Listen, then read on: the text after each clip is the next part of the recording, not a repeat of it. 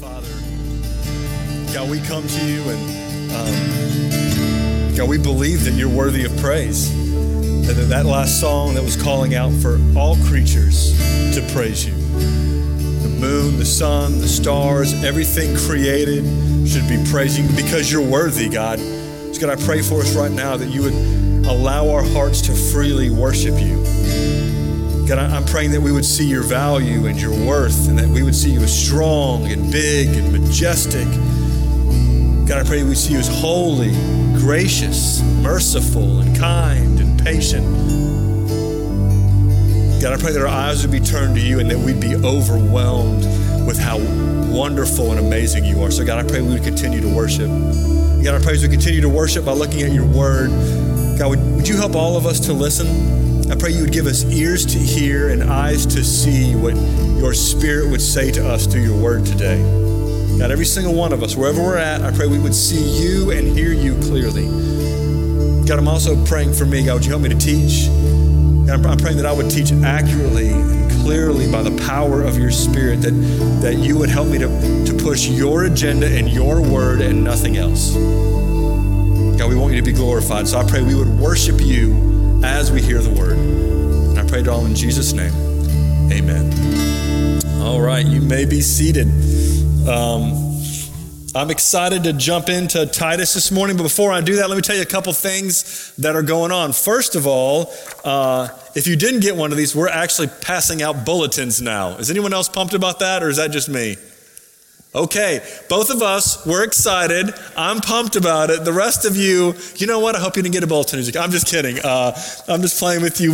We've been trying to work on communication, so if you didn't get that as you came in, that's going to tell you things that are going on. But one of the things that just happened, I guess it happened a couple weeks ago, I want to let you know we've had several people that have joined our church in the last several weeks. I want to make sure I get to celebrate that with you. Here's some of their names. Their pictures should be popping up on the screen. If not, yep, we're good to go. So Andy and Tabitha Ellis and their awesome kids. This family's joining us. We're pretty pumped to have Andy and Tabitha here. Yep. So welcome to the family. I know you're around here somewhere. Mark DeMayo. It's like Cinco de Mayo, not de Mayo, right, Mark? Paul Holzberger. We're pumped to have Paul here. Listen, church, listen, you clap for all of them. Here's when you see these people, I want you to go welcome them as part of our church. And here's what we want. We'll make it easy for people to connect. These are now part of our church family, and we just want you to know that one of the ways that you can join the church is we have a discovery class. The next one is Sunday, February 21st. So it'll be at 6:30 p.m. It's going to be through Zoom. You can sign up on our church website if you're curious about that. We'd love for those of you who are still checking us out. I think that's the next step for you. Check out that church website. And I'm excited about the number of people who have been engaging our church, even in the middle of coronavirus. I'm excited about that. So we want to see more and more people connect to a good church family and connect to Jesus. And that's one of the ways that we do this. Okay, that's enough of I guess that's my announcement time, but I want to transition. I don't know how to transition. I don't know if you've noticed that. I say these things, I'm like, well, how do I jump into my sermon? And every time it's always awkward, so I'm going to make it more awkward by pointing it out. So let me just jump right into it. Here's the point. We're in Titus chapter 1, and here's what I want us all to hear. That the church is the bride of Jesus Christ. We, not the building, not the corporation, not the meeting time, the people, you and me, together, we are the bride of Jesus Christ. Here's what that means. That means he loves us, that he cares for us, he wants us. He's made plans for our care and our growth. Like he wants us. He doesn't regret making us his bride. This was his plan, and he's really happy with his plan. Now listen, I believe that he knew all of our brokenness and all of our dysfunction and all our rebellion and stubbornness, and he knew all of that before he made the plan for the church. Does that put anyone else at ease here? Because here's what that tells me. I don't surprise him with my stupidity. I might surprise you. I don't surprise him. I don't. He's not shocked like, man, I've seen dumb, but I've never seen that dumb. That's not what he's saying up there. He's in heaven saying, I know you're weak. I know you're frail. I know you get it wrong. I knew it when I decided I wanted to buy you for my own. I knew it when I died on the cross for you. I didn't die on the cross because I looked ahead and said, man, Fayez, that dude's going to kill it. He didn't look at me and say, that right there, that guy has it all together. You know what? It's worth dying on the cross because Fayez is that amazing. Listen, he looked at me and said, that dude, man, rebellious, stubborn, sinful, deeply broken, misses it all the time. And still, he said, but I love him, I want him, I'm going to go get him and clean him, and I can turn him into an unbelievable demonstration of my grace and power. And that's not just Fayez. That's every single person sitting in this room who's in a relationship with Jesus. And he put us together to make his bride the church. I believe that is supposed to be a beautiful, powerful, shocking example to everyone around us. And it's also shocking how easily we can get off of track with that. And here's why I'm excited about the book of Titus, because I think God has a plan for his bride that is good and thoughtful and exactly what we need. And somehow at times it's really easy for us to just get a little smidge off, or maybe a whole lot of smidge off, depending on how we're doing at the time. I know a lot of smidge doesn't make sense, okay? So don't send me an email about a lot of smidge is the opposite. I know that. A whole lot of stuff off. We can get way off. And I believe that when we look at the book of Titus, we get this awesome glimpse of Paul writing to a young pastor who's setting up elders in these churches, and he's saying, listen, man, here's how you set up the church so that she looks like the bride of Jesus. I think that's awesome. So that's what's going on. Paul has left Titus in the luxury island of Crete. Like it's an island in the Mediterranean. Again, you can Google that on your phone if it's too cold in Tallahassee, Florida right now for you. Look at pictures of Crete because it's amazing. And he left Titus there and he said, Titus, we started these churches in all these villages. You need to go town to town and set up elders, set up the church, get it all organized. And the very first thing that he told Titus to do was to set up the leadership. That's what we've been looking at for the last couple weeks. And last week we looked at the character of a leader, at least the first part of it. We looked at their family and their marriage. Are they a good husband? Are they a good father? That's the question. The character is first demonstrated in those places. Godly character fleshes out most clearly at the home. You can put on a good show on a Sunday morning. You can get dressed up. You can put on the facade, but where it matters most, where it's clearest seen, where it's real, is at home. That's why he tells them to look there, which can be stressful because kids act the way they do and we're all sinful, broken people. Marriage can be hard and beautiful. Parenting can be hard and beautiful, right? Would y'all agree with that? Okay, if marriage isn't hard, we need to meet after church. I need some tips, okay? I need some tips because marriage is hard. And if it's not good, we need to meet after church because I got some tips, okay? Like we need to chit chat. It can be both. All right, so that's where we're at. Let me pick up in Titus chapter 1, and we're going to be in verse 7. I'm going to read both verses here, and then we're going to talk about it. It's verse 7 and 8. He says this, for an overseer, this is an elder, a pastor, an overseer, as God's steward, must be above reproach. He must not be arrogant or quick-tempered or a drunkard or violent or greedy for gain, but hospitable, a lover of good, self-controlled, upright, holy, and disciplined. He goes through this list of qualifications. And the first place I want us to stop in this is that very first phrase in verse 7 where he says, for an overseer, as God's steward. That word steward is an interesting word. He's saying, listen, an overseer is God's steward.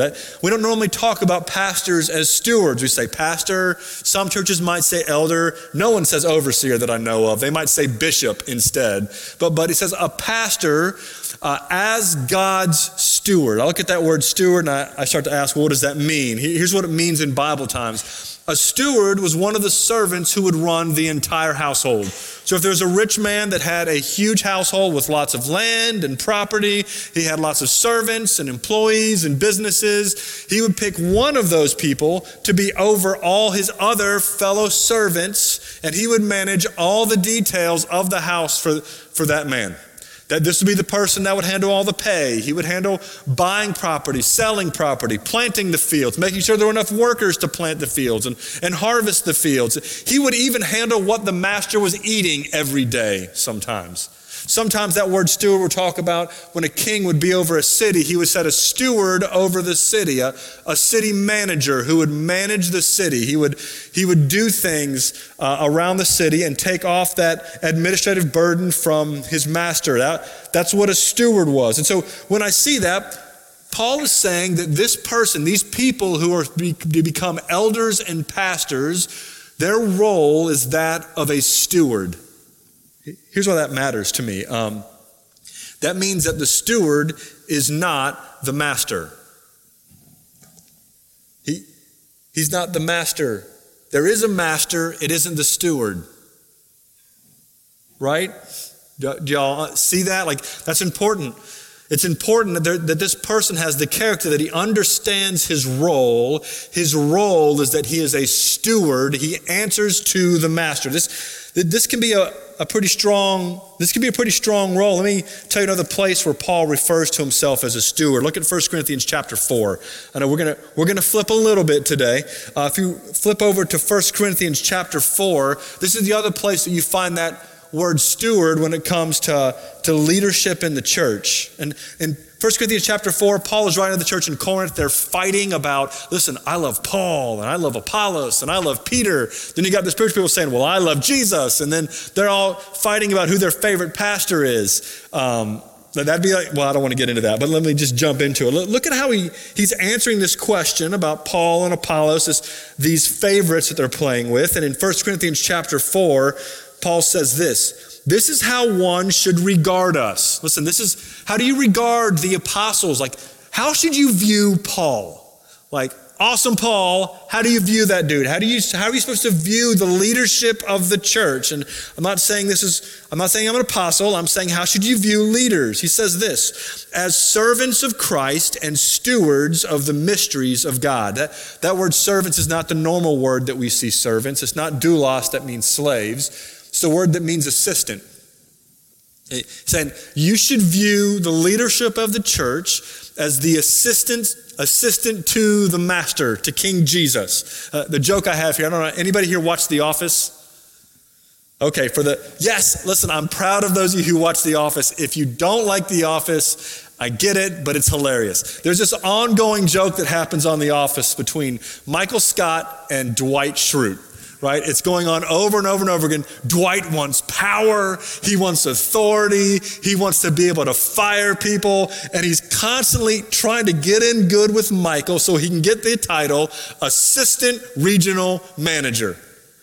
Over and over and over again, he goes, assistant regional manager. And Michael Scott does not want this guy to have too much authority, so he always reminds Dwight, assistant to the regional manager. Like over and over and over again. Assistant regional manager? No, you're assistant to the regional manager. Like, this is the idea that I think Paul is saying here. You need to view me as Jesus' personal assistant. That's what I am. I'm his assistant. I'm not his boss. I'm not his equal. I'm his assistant. And then he also says this. He says, not just as servants of Christ, but stewards, that's that same word again that we saw in Titus, of the mysteries of God. That he said, listen, I've been given the gospel and the word that God has laid out, and my job is I'm supposed to manage that according to the way that he wants it. That's why Paul says this in verse 2. Moreover, it's required of stewards that they be found faithful. Why would he say faithful? Because here's the point. The steward doesn't set the agenda. The steward doesn't say how things are supposed to be done. The master sets the agenda. The steward executes the master's agenda. That's a big deal. Like that's That's a really big deal. Here's what that means. That means that the job of the steward is to go to the master and say, what do you want? I'll do that. How do you want it done? I'll do that. Listen, he even makes this statement in verse 3 and 4. Now, this is going to sound a little chippy by Paul. It's going to sound a little arrogant, but he says this, but with me, it's a very small thing that I should be judged by you or by any human court. He said, listen, got to be honest. It doesn't matter much to me what you think about me. It doesn't matter if you think I'm good or competent or doing a good job. Dude, does that sound a little cocky to anyone else? Okay, 4 of us. Listen, it does sound cocky to me. Can you picture me standing up when you say, Pastor, I got some concerns? I'm like, I don't care what you think. You'd be like, okay, that's how we're going to roll around here. And listen, Paul's saying it's a small thing to be judged by you or by any court. Then he adds this because it's kind of the double punch, because I think some of us would love to be able to say that on a regular basis. I don't care what you think. You aren't judge of me, right? Look at verse 4. Verse 3, sorry. In fact, I do not even judge myself, for I'm not aware of anything against myself. In other words, I'm not even really doing this for myself because I don't know that I've done anything wrong, but he says this, but I'm not thereby acquitted. It doesn't matter if I judge myself faithful. The point isn't that you think I'm faithful. The point isn't even that I think I'm faithful. What does he say there? He says this, it is the Lord who judges me. Listen, I'm a steward. I'm an assistant. And the person who decides if I'm faithful is not me and it's not you, it's him. Man, that's powerful. I got to. There's a really powerful thing when you realize that Jesus is your master. Jesus is your judge. He's the one that decides if you're doing it right. He's the one that decides. It's not you. Right? I don't think any of us would say, I'm doing an awful job and I don't care. Right? Unless you're just a complete psycho. I don't even know. Maybe you've met those human beings, but most of us, if we don't think we're doing a good job, what do? We change. We do what we think is best and right. Because we judge it right. When we look at ourselves, you're not a good judge of yourself. You're not the end-all, be-all judge of yourself. Jesus is the judge of yourself. And that means he has authority to tell us if it's right or wrong. Listen, when I look at this, here's what it tells me about not just us answering to Jesus, but my role and the role of pastors and elders. Here's the point that is really important for us to know. This means that a steward's job is to make the master happy, not their fellow servants. The steward's job is to make the master happy, not their fellow servants. And that means a pastor's job is not to take the temperature of the people and do that. That's not the pastor's job. The pastor's job is not to find out what makes you happy and comfortable and you set the agenda and I just get that done. That's not my job. My job is to go to the master, to King Jesus, and say, what do you want? And my job is to do that. That doesn't mean I get to run roughshod over you, but you need to hear that's a very authoritative position. There's authority in that. It also means that the steward is supposed to run it exactly the way that the master says it's supposed to be run. It doesn't matter what the church next door is doing. It doesn't matter. It doesn't matter what the methods that other churches use that make it grow. What matters is what does Jesus tell us to be about? So we go to him, and we seek him, and we spend time in the word and prayer, and when he speaks clearly, which he is able to do in his word, we do that. It's that simple. He may not have laid out all the details, but he's laid out enough for us to know what to do, right? He didn't say, hey, here's 4 things to do and figure the rest out. He wrote a lot of instructions for the church. And for some reason, that doesn't seem to be enough for pastors and for churches. It's not enough to care about the poor. Yeah, we can do that. We can give money to a ministry. It's not enough to care about the oppressed. Yeah, we can feel bad about that, but what about like this? It's not enough for us. We need showy and flashy and big. And Jesus has said, I've given you a job. I'm the king. Do this and do it this way. Do it lovingly and gracious and patient. Do it in deep relationship and deep worship of me. He's been clear. The question is, have we been good stewards? Maybe the question is, have I been a good steward? Have churches longed to have pastors who are literally consider themselves stewards of God, that he sets the agenda, not me? Have we had that kind of heart? I don't know. Every church is different. Some churches run after the greatest and latest and newest and fanciest. Some run after tradition. Keep it the same. Don't mess with it. We love it. And I got to be honest, both of those are way easier. You realize that, right? It is way easier to show up at a church that loves tradition and say, here's what we're going to do. We're not going to change a single thing. We're just going to make the things that we do feel better. Man, we'll feel great. No one will be upset.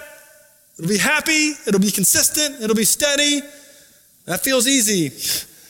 It's also way easier to come and say, listen, this is going to be flashy and showy and like it's going to have pizzazz. Or would we say pizzazz? I shouldn't say pizzazz, especially with that hand movement. I shouldn't do that. It's going to be fantastic and amazing and awesome. And we keep throwing out all these new flashy things, and I've got to keep you like motivated with the latest and greatest. I become a salesman who's got to pump you up every week or do cartwheels to make you laugh, and which would be hilarious if I did a cartwheel. You should know that. I might end up on the ground with an injured back, and then we have invitation and it's all over. Like, listen, pastors get into this showmanship, this performance. The people are going to love it. And seeking the Father and saying, what do you want? And doing that, sometimes it's not enough. Listen, we should be very careful with everything that we do, that what God says is not enough for us. I'm going to just boil it down. He's been clear. Let's just do what he says. And I don't want to oversimplify this because parts of this feel hard. But when I look at this role of steward, and listen, well, the things you just heard, I had to preach to myself. Don't sit here and think that I feel like I'm sticking the landing on this all the time. Like, it's really easy at a church of this size and the mission we have going on. It's really easy to run down a whole lot of paths of administration. Really easy. I had to preach to myself this week as I was looking at it, and this weekend and this morning as I got up, that I need to be a man that seeks the face of the Father over and over and over again, deeply in his word, deeply in prayer, and I let that be my marching orders. And I wish I could say that was easy. It's simple. It's just not easy. But when I look at it and I hear this role of steward, that my job, the person that judges me is Jesus, and I go to him and then I bring that to everyone else, and we focus on what he says to focus on, and we do it the way he says to do it, and we do what he says to do. When I hear that and I read that, I begin to think there's authority with that role. Not authority that you give me, not authority that I give myself or that I earn. The authority of the elder, overseer, pastor is a God-given authority. Like, listen, it's all fine and dandy that I go to God and say, hey, what are we supposed to do? And say, okay, God said this. And you're like, I don't think so. Right? Like, there's authority. God gives authority with this position. Now, as I hear that, I have concerns that go off. Anyone else have concerns that go with that? And one of these days, y'all are going to raise your hands. I know it's a Baptist church. Like, do we need to have an exercise where it's just, okay, well, we're doing both hands. You're raising the roof. I'm great with that. Listen, y'all need to relax a little, okay? You can get the hands up. You can yell at me. You can shout. It ain't going to hurt my feelings. It'll probably make me preach louder. That's called you helping me preach the sermon. Y'all know, you know you're allowed to help me preach it, right? All right, you just tell me to get after it and I'll keep going, or you stare at me and like you're confused and I'll Stare back and it'll be great. That's what's going to happen. So anyways, there's authority. And listen, I don't want to minimize that authority. That would be a mistake. As a steward, as a pastor, as an elder, there is authority. Not denying that. The problem is when that authority has been mishandled. Like when it's been oppressive, when it's been domineering, when it's been aggressive. Like, listen, there's a lot of authority. Let me show you that it says there's authority first before I go to where we have to be careful. Let me give you a couple verses. You can write these down in your notes section if you want to follow it later. Hebrews chapter 13, verse 17.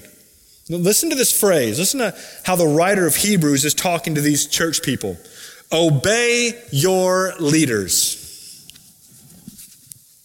and submit to them. Does that sound like that has authority? For they are keeping watch over your souls. Here's the part that makes me nervous. As those who will have to give an account. Listen, here's what he's saying. Listen, you need to obey your leaders. Here's why. Because one day they're going to stand before Jesus and he's going to go through the church people. I'm starting to sweat just thinking about that. That I'm going to stand in front of him and he's going to say, all right, let's talk about how these people did. And I think it's going to be name by name. I don't believe it's generally that I stand before God for how I led and shepherded and cared for your soul. Now listen, don't pastor take it as a beating stick. I answer for your soul, do what I say. No, that's not. Listen, like that's a heavy thing. Right? That's like if we're changing the color of the carpet, I'm not planning on doing that right now, but if we decide we're going to redo the carpet and I'm saying, I answer for your soul, do the carpet that I want. Like, listen, man, you should be a little concerned about that phrase because I'm not convinced Jesus is going to say, I can't believe you picked mauve. You should have picked blue or whatever. Like no, he's going to say, I can't believe you talked to the people like that and handled them like that and led them like that. That you worried about the carpet, but immorality was running wild in their hearts and you didn't talk about it. Man, like, listen, he's sitting here saying, church, you need to obey your leaders and submit to them because they're going to answer to Jesus. And look at this last phrase. Let them do this with joy and not with groaning. So, yeah, hey, pastors, you can stand before Jesus and hey, everyone else, can you make it a little easier on these dudes? Right? Listen, church, can I ask you to do me a favor? Can you live your life in a way that make it easier for me to stand before him? That's kind of the thing. I'm not talking about, I hope you understand what I'm talking about. I'm talking about living your life so that you love and worship and follow Jesus. Right? Listen, I'm going to tell you a couple ways that make it really hard to shepherd people and to think about standing before him.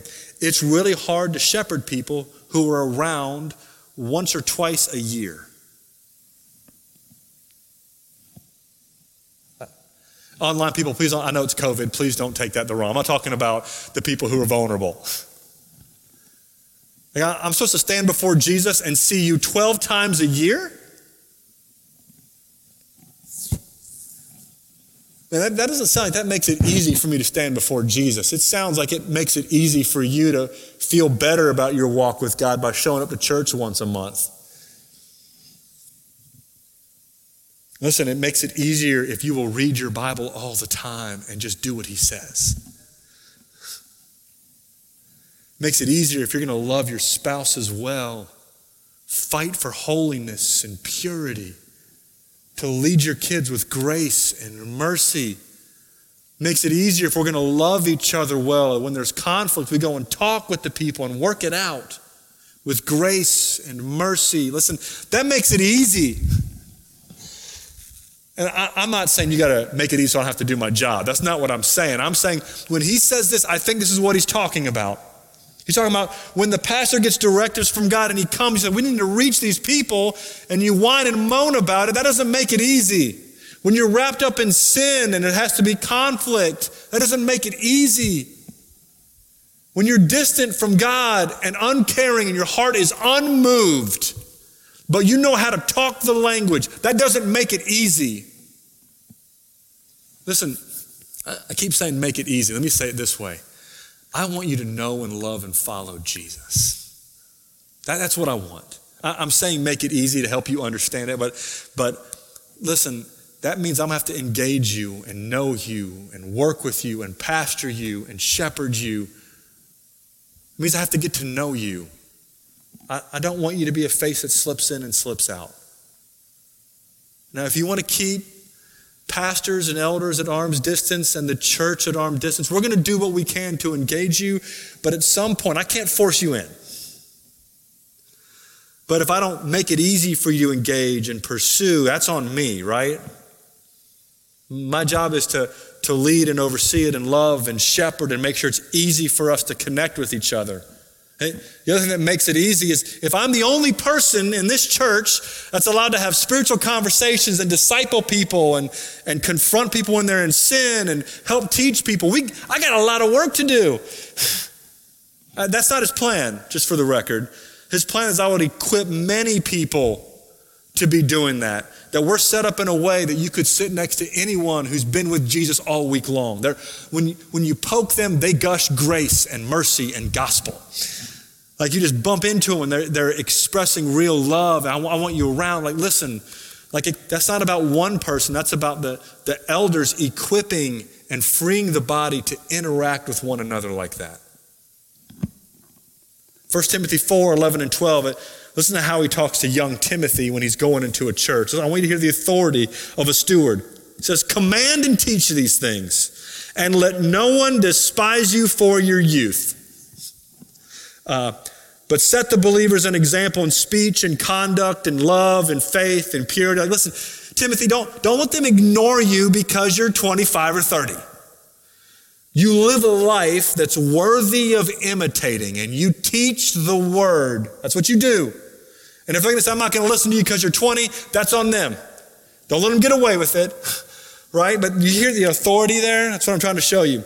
Titus chapter 2, we can flip back here in a minute, but he says this. He says, declare these things, exhort and rebuke with all authority. Let no one disregard you. Here's what he's saying. Listen, when you're in this role, there is authority that comes with being a steward. Man, it's hard for me to preach that and not have it sound like it's self-serving. That's not what I'm trying to do. What I'm trying to do is show you what the word says and let you see clearly that the word sets it up, not that the pastor is king. It sets it up that Jesus is king. The pastor is steward. That means his job is to go to the king, find out how to do it and implement it. And he's supposed to do it in the way that he wants. And that does come with God-given authority. But then I mentioned it already, so how does that not get out of whack? Well, listen, I think God has said everything we need to know. I want to show you one other passage, 1 Peter chapter 5. Look at 1 Peter chapter 5. God has said how the pastor is supposed to handle this God-given authority. And this is important for us to know. I know I've been all over the place this morning, but look at these verses. 1 Peter chapter 5, we're going to look at verses 1 through 5. This is Peter talking to these pastors. He says, so I exhort the elders among you. He's writing to this church. You're multiple elders. I exhort the elders among you as a fellow elder and a witness of the sufferings of Christ, as well as a partaker in the glory that is going to be revealed. And look what he tells them to do. Verse 2 says this, shepherd the flock of God. That word shepherd, pastor the flock of God. I want you to notice a few things. It doesn't say pastor your flock. Whose flock is it? God's, right? You pastor God's flock that is among you. The idea there is you're leading them where they can eat, and you're taking care of them and directing them. You're leading them to follow the Savior. You're protecting them from wolves. You shepherd, you keep the ones that are straying, you keep them in. Shepherd the flock of God that is among you. Exercising oversight. We've talked about that word in previous. That part of the other name for a pastor is an overseer. That there's decisions and organization and stuff like that. Look at how he says to do it. Not under compulsion, but willingly. Like, you're not guilting people along. You're not saying, listen, it just hurts my feelings that you guys won't do this. Like, man, I feel like I'm always crying to Jesus about what bums you are. Like, I'm not trying to guilt you into doing more. I want you to do it willingly. I have to do it willingly, as God would have you. Look at this. Not for shameful gain. Because you guys, you're shepherding the flock of God. You're overseeing it. You're handing them away. Not so that you get more money. Man, I feel like there's an awful lot of pastors that need to hear that. You don't do it for the paycheck. You do it eagerly. Not domineering over those in your charge, but being examples to the flock. Do you hear the way he says that the pastor's supposed to lead right there? So when you hear the authority, it's balanced with this, because the king has said how the pastor is to use that authority. Not dominating, not oppressive. It's shepherding. It's exercising oversight. Like, I think he's been clear. Right? It's not about getting a bigger paycheck. And then he does this awesome phrase here, verse 4, and when the chief shepherd appears, that's Jesus, when the main pastor shows up, when the senior pastor, King Jesus, shows up, you will receive the unfading crown of glory. Likewise, you who are younger, be subject to the elders, clothe yourselves, all of you, elders and members, with humility toward one another, for God opposes the proud, but gives grace to the humble. Listen up. A pastor elder is supposed to be a steward, but he's supposed to be a godly, humble steward.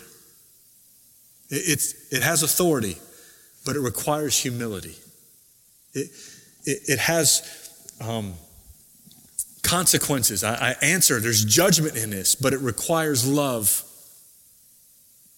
Church, I feel like God was clear, and this is what we should be longing for in leadership. This is God's plan for how he cares for his church. Now, quickly, let me hop back to Titus chapter 1. Now, I'm going to go quickly through something because he says something here in verse 7. It says, for an overseer as God's steward must be above reproach. And then he's going to go through a list of qualifications. Remember, earlier he said that the pastors, they have to be above reproach. They have this untarnishable character, and he looked at family and home. Now he says it again. This steward, this person who God's given his bride to manage, God's given the people that he loves to manage under his authority.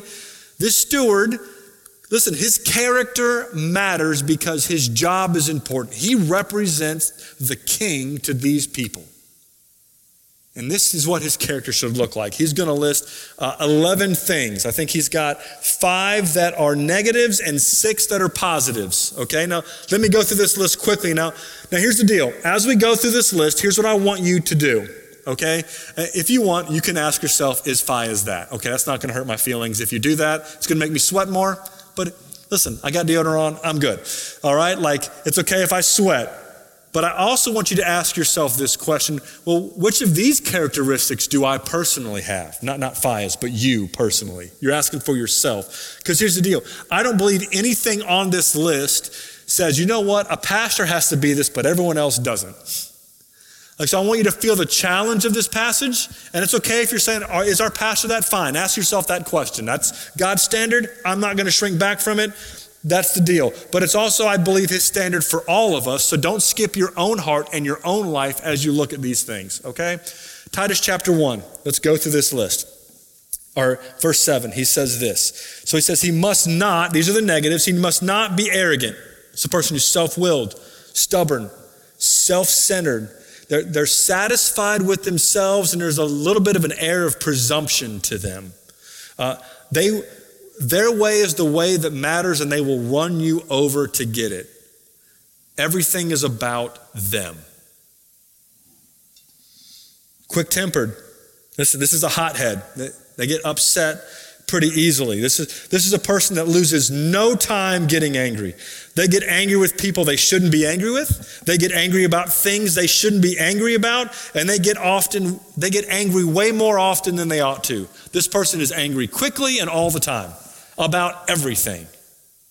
Right? You park your car wrong, they're angry. It's funny, I I used to be missions pastor, so I traveled overseas a decent bit, interacted with a lot of missionaries. I'll never forget, I got picked up from the airport by one missionary. We're driving on the road, and I'm not kidding. We must have been a minute down the road. I've got jet lag, and he's cursing at people that aren't driving. I mean, literally, he's dropping for real curse words. It was my first experience with a cursing missionary. There's more of them, you should know that. And I thought, man, I think I got some bad jet lag, because I think he just said, no, he did it again. This is crazy. Like, he was furious, and he had to stop at a store on the way there. So we park the car and go to get in the store, and we walk away, and we hear a dink, and looks back, and someone had parked next to him. They opened their car, and their car door hit his car door. And dude, like, if you thought he was angry when someone cut him off in traffic, you ought to see what he did when it wasn't even that nice of a car. Like, it's not like the missionary's driving some phenomenal vehicle. It was a missionary car, right?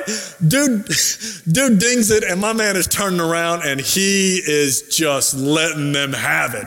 Why don't you just beat the whole thing to death? That's what he yelled at the guy. And I was like, like, I guess I hope I don't see them when we have to do whatever evangelism we're doing. Like, listen, the dude was a hothead, right?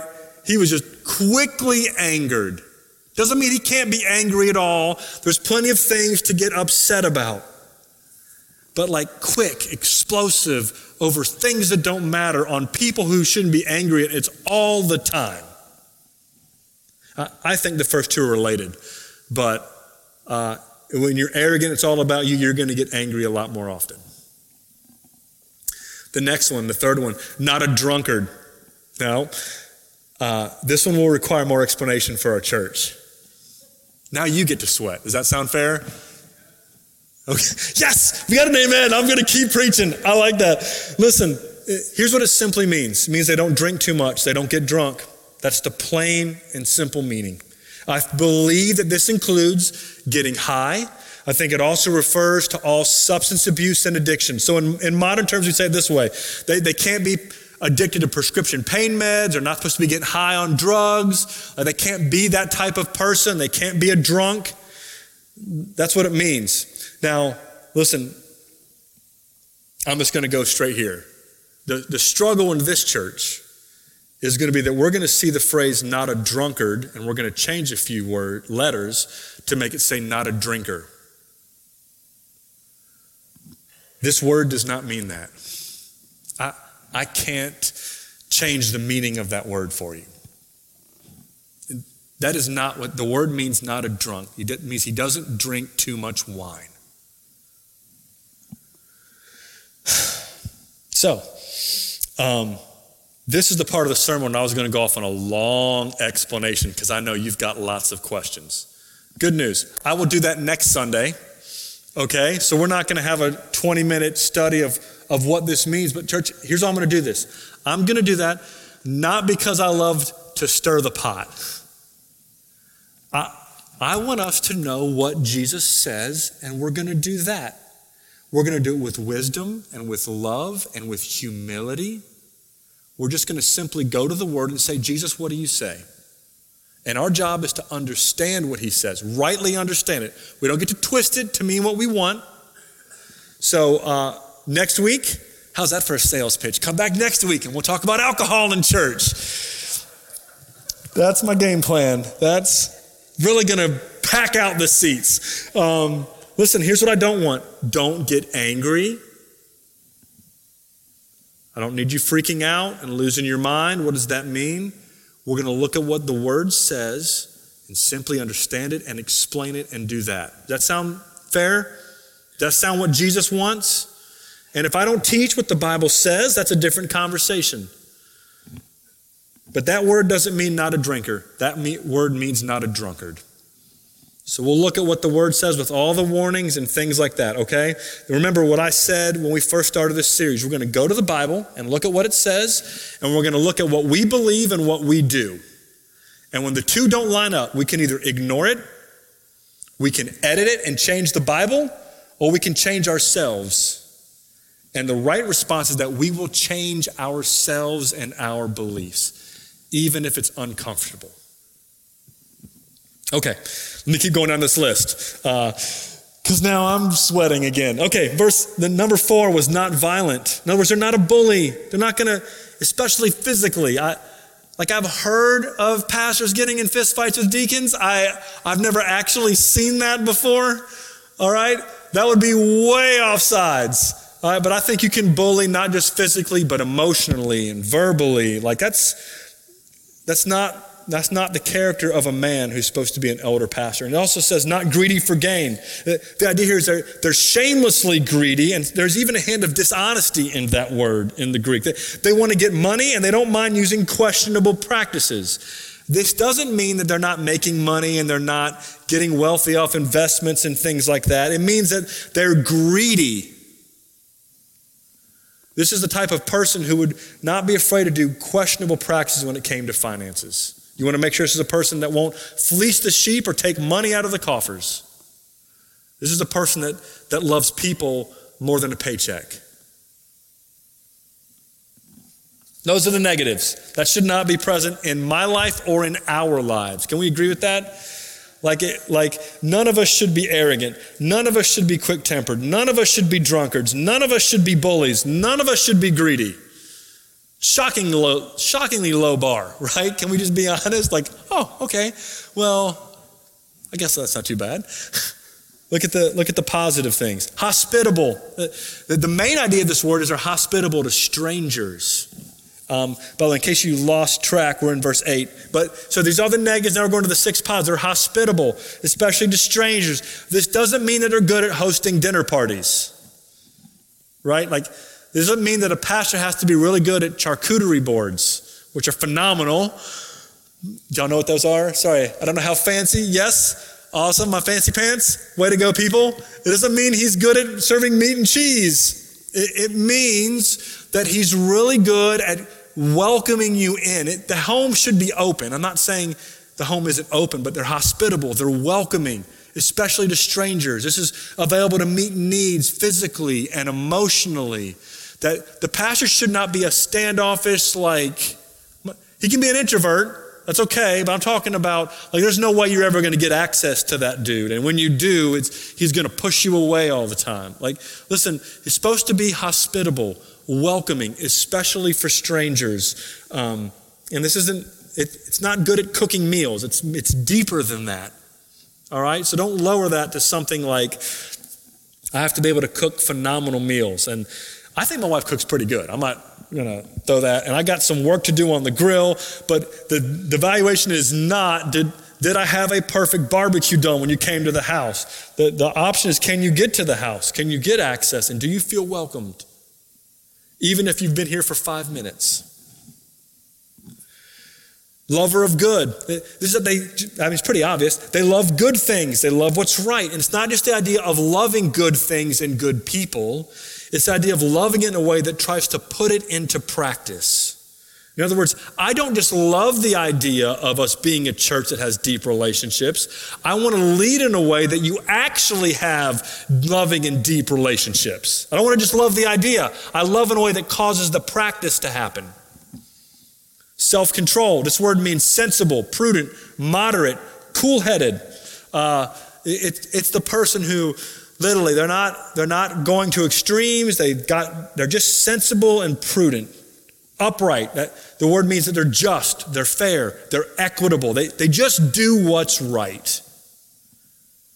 Holy. It's not the normal word for holy, which is normally hagios. This is a different one. It means devoted or committed to God. This is a person you're saying, listen, that person's, they're there. They're committed to God. They're walking with him. They're devout. The last one is discipline. That does mean self-control. In other words, they have their emotions and impulses and desires under control. Now listen, these are the qualifications for a pastor elder. It doesn't mean perfection, but this needs to happen. So here's some of my questions for you.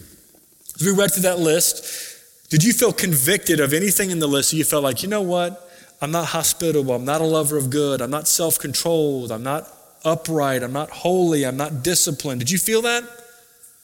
Listen, if God convicts you of that, I want to do a couple things. First, I just want to challenge you to repent and believe that Jesus cleans you for your failures in that and that he can enable you to actually be that. Listen, The reason a pastor can be all of those things is not because he made himself those things. Jesus makes people like this. Like, listen, when he died on the cross for my failures and came back to life 3 days later, he didn't just forgive me, he gave me a new heart and the spirit and the ability to be that. Listen, he can do that in all of us. He can make all of us these type of people. That's the power of the gospel. If he can bring a man back from the dead, then he can make us hospitable and loving and self-controlled and upright and devout. He can do that. Listen, I'm going to guide us in a time of response, but as we shift in, I want you to think about the amount of care that God has said he wants for the church. Like, I want you to feel loved by this passage. I want you to feel loved that God said, listen, I want my church to be this way, and I'm going to put leaders that look this way over the church. I want you to feel cared for, not oppressed, not frustrated by it, but that God would think so highly of his church that he would make a plan to provide the right leaders for us. Man, that's gracious and kind and thoughtful. Listen, there's one verse that I read that said, listen, I'm going to give an account. Listen, I want to challenge you. I want to make it easy to give an account for you. If you've been distant or removed, or if you're wrapped up in sin or been disengaged, don't be hidden. Don't be distant. Don't be removed. If you've been stubborn to the word, be submissive to the word as it's being taught. Don't be so busy that you can't engage. That you can't engage the church or obey the word. If you're so busy you can't be with the church, if you're so busy you can't read the word, you need to change your schedule. And finally, I want to share the gospel. And it's simply this.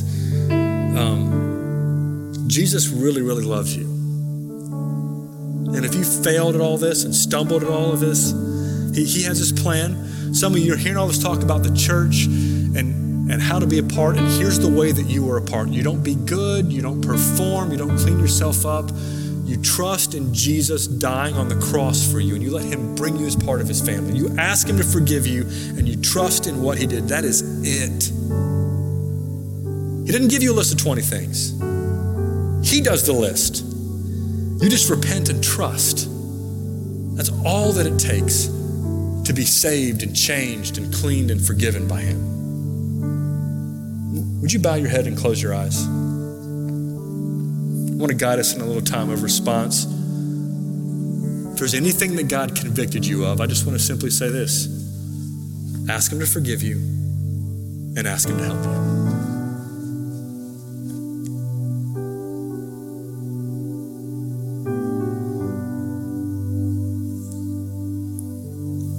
Listen, for some of you, as you hear that, the list of the qualifications of a pastor, and the authority and the stewardship. Listen, I don't want that to be a boring exercise. I want you to feel loved for Jesus. I want you to feel loved by him. So would you just praise him for wanting the church to have godly, loving, caring leaders?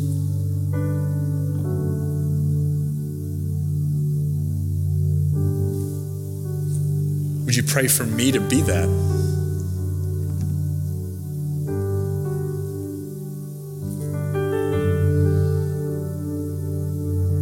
Listen, if you've been distant and removed or busy or stubborn, well, I don't know what God would call you. You guys have been gracious to me, but I can't see your hearts. If you've been any of those things, would you just repent of that to God, and would you engage the church well so that I can care for you well?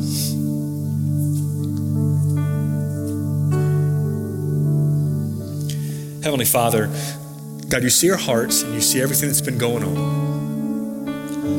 And God, I pray that we would feel loved by you. I pray that we'd feel challenged by what you've called us to be. God, I just want to pray for this church right now. God, would you make us a loving people?